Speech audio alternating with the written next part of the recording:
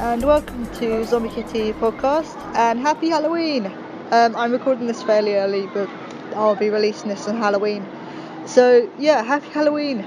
I'll be in London by the time this comes out, so I won't really see the reaction to this for a while, for a couple of days yet.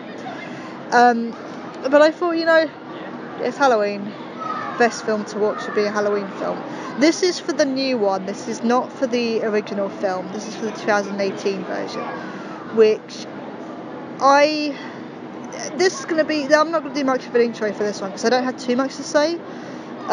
This is something that I wasn't really interested in seeing until the first trailer came out, and then I was like, actually, it looks pretty decent. This has been getting some really weird reviews. So a lot of people have been saying that it's absolute shit. Some people have been saying it's amazing.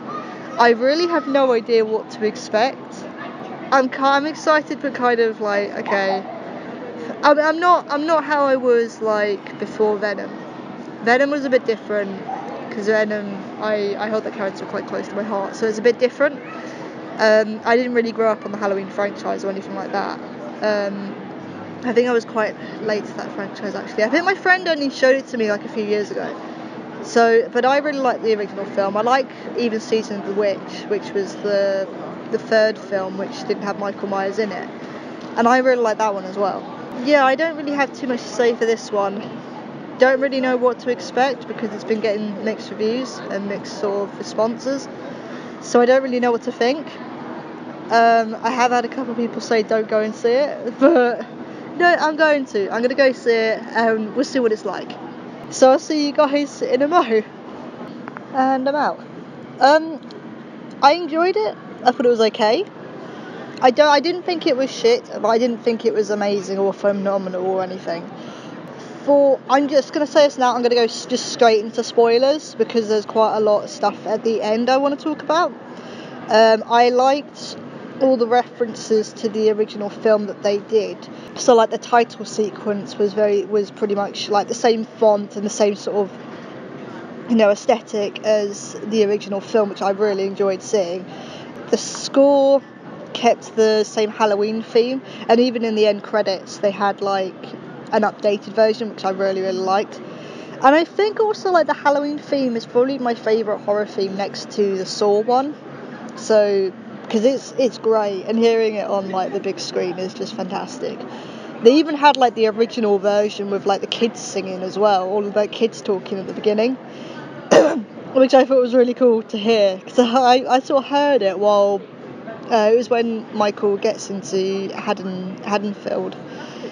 And I was like, oh, wait a minute, they've actually put the original version in there. That's so cool. That's really cool to do that. There's a lot of other references and stuff to the original film as well. So, like, it's a very sort of, I want to say 80s style looking slasher film. Like, it wouldn't look out of place if it was released back in the 80s. Like, it's very sort of slow moving and suspenseful, and you have a lot of these, like, you really believe that Michael is this sort of the shape, as they call it, which Laurie Strode even references to, and you really feel like he's this sort of shadow in the darkness, so like sort of creeping up on people.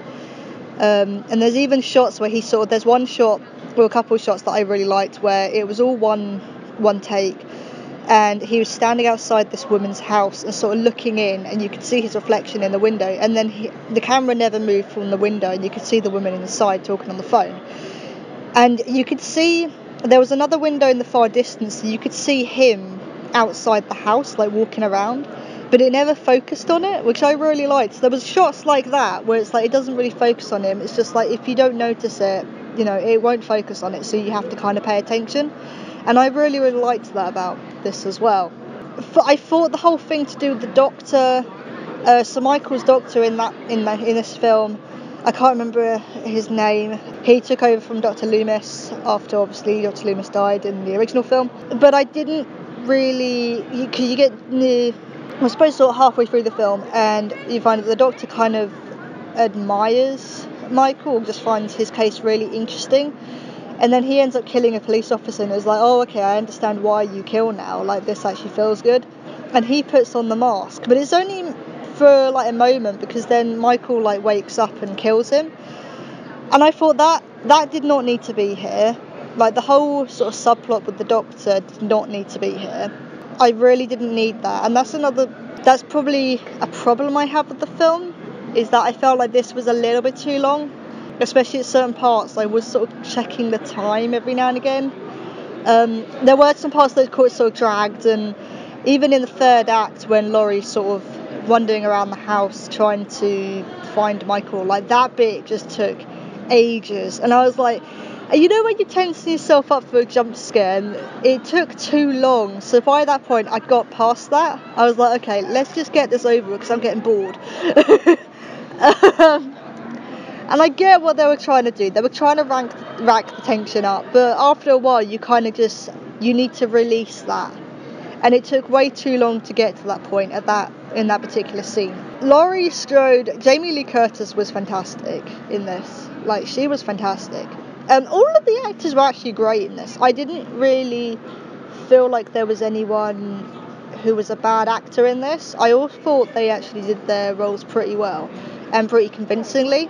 Jamie Lee Curtis, guy who played Michael Myers, and also the score and the soundtrack is probably the highlights of this film. The soundtrack and the score were fantastic, and it really sort of elevated the film as well and gave it like that sort of tense atmosphere. And that was probably like my favourite parts of this film. Like, my favourite part of this film was like the soundtrack and the score. The cinematography was really good as well. Like, visually this was gorgeous to look at.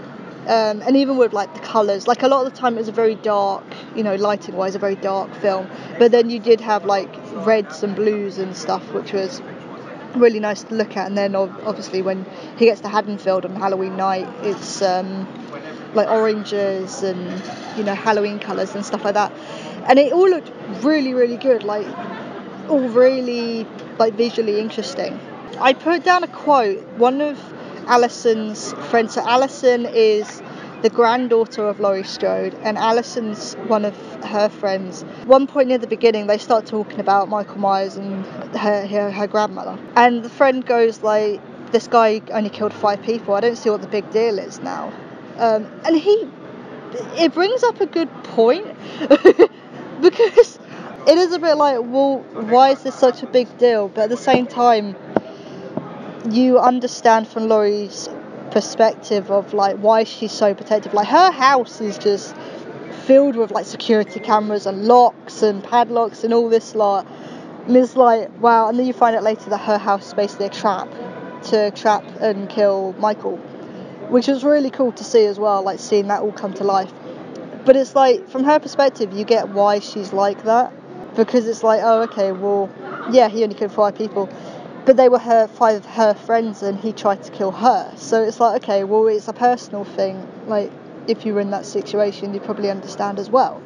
I mean, honestly, like, the third act was probably the most interesting part. Like, once Michael got into Haddonfield and started killing people, and then once sort of Laurie and the other characters got to Laurie's house and it was, you know, Laurie fighting against him, like, that was where it got interesting. Like, I understand at the same time you need to set it all up, but it was getting to a point where I was like, okay, come on, let's get to the good bits.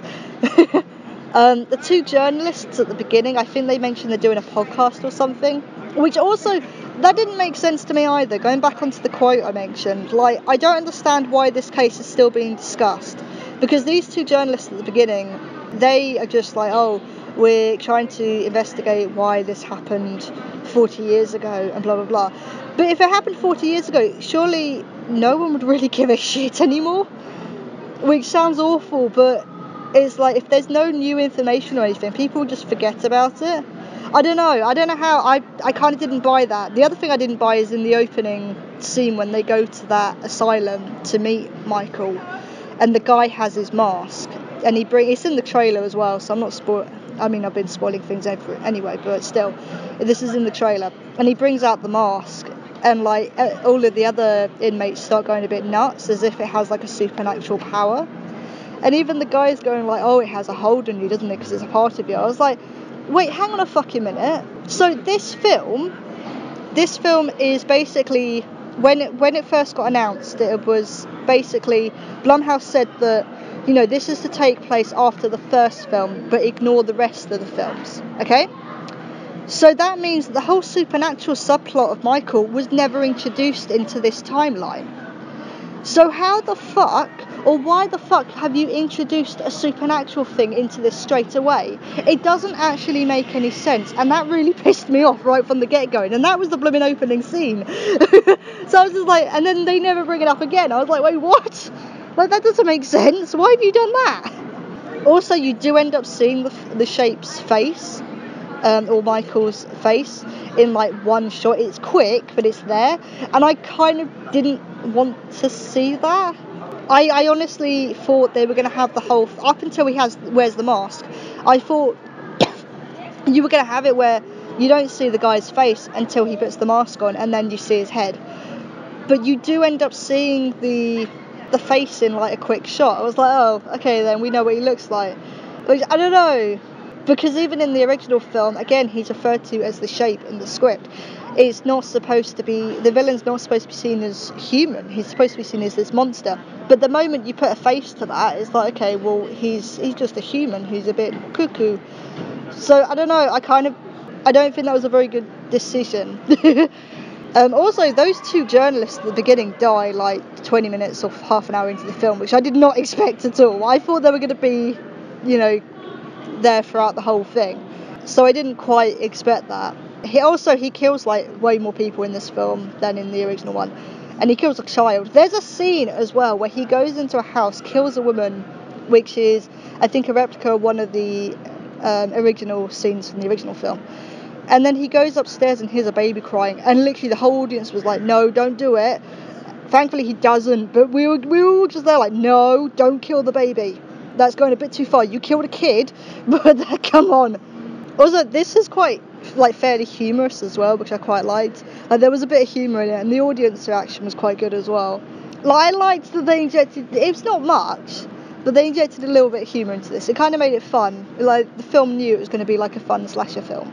I just felt it dragged on a little bit too much, and it could have been shorter. I mean, this film's an hour and 45 minutes. I would have put it an hour and 20, to be honest.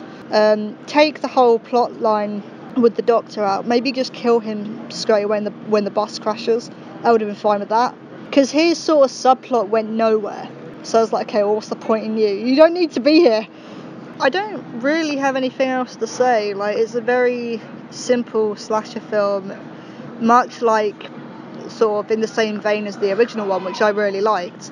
Like, it shows that the film is aware of the source material and wants to be respectful to it, and I really appreciate that. At the same time, I didn't think it was amazing, but I didn't think it was absolute shit. I would still say, like, watch it if you haven't seen it yet. Maybe go see it tonight, because it will be Halloween night by the time I release this episode. But yeah, I don't actually have, like with the last episode, I don't have a trailer talk for this one. There isn't really any trailers that I want to talk about, and to be honest, for some reason, all of the trailers that they showed before Halloween were all Disney films, so I was a bit confused by that one. I don't really get that. And I got really confused. I thought I was in the wrong screen. I was like, wait, what? Why are we just watching Disney film trailers? But yeah, I don't really have any film trailers to talk about, so I'm just going to end the episode here. But that was Halloween. If you have any film suggestions for me of what you think I should watch, or just look out on the podcast, please let me know. I have a Twitter, which is @ZKittyPodcast. I also have a website, which is zombiekittypodcast.wordpress.com. I also have an email, which is zombiekitty182@gmail.com. And I'm also on SoundCloud and iTunes. But thank you all for listening, and I will see you all soon. Bye!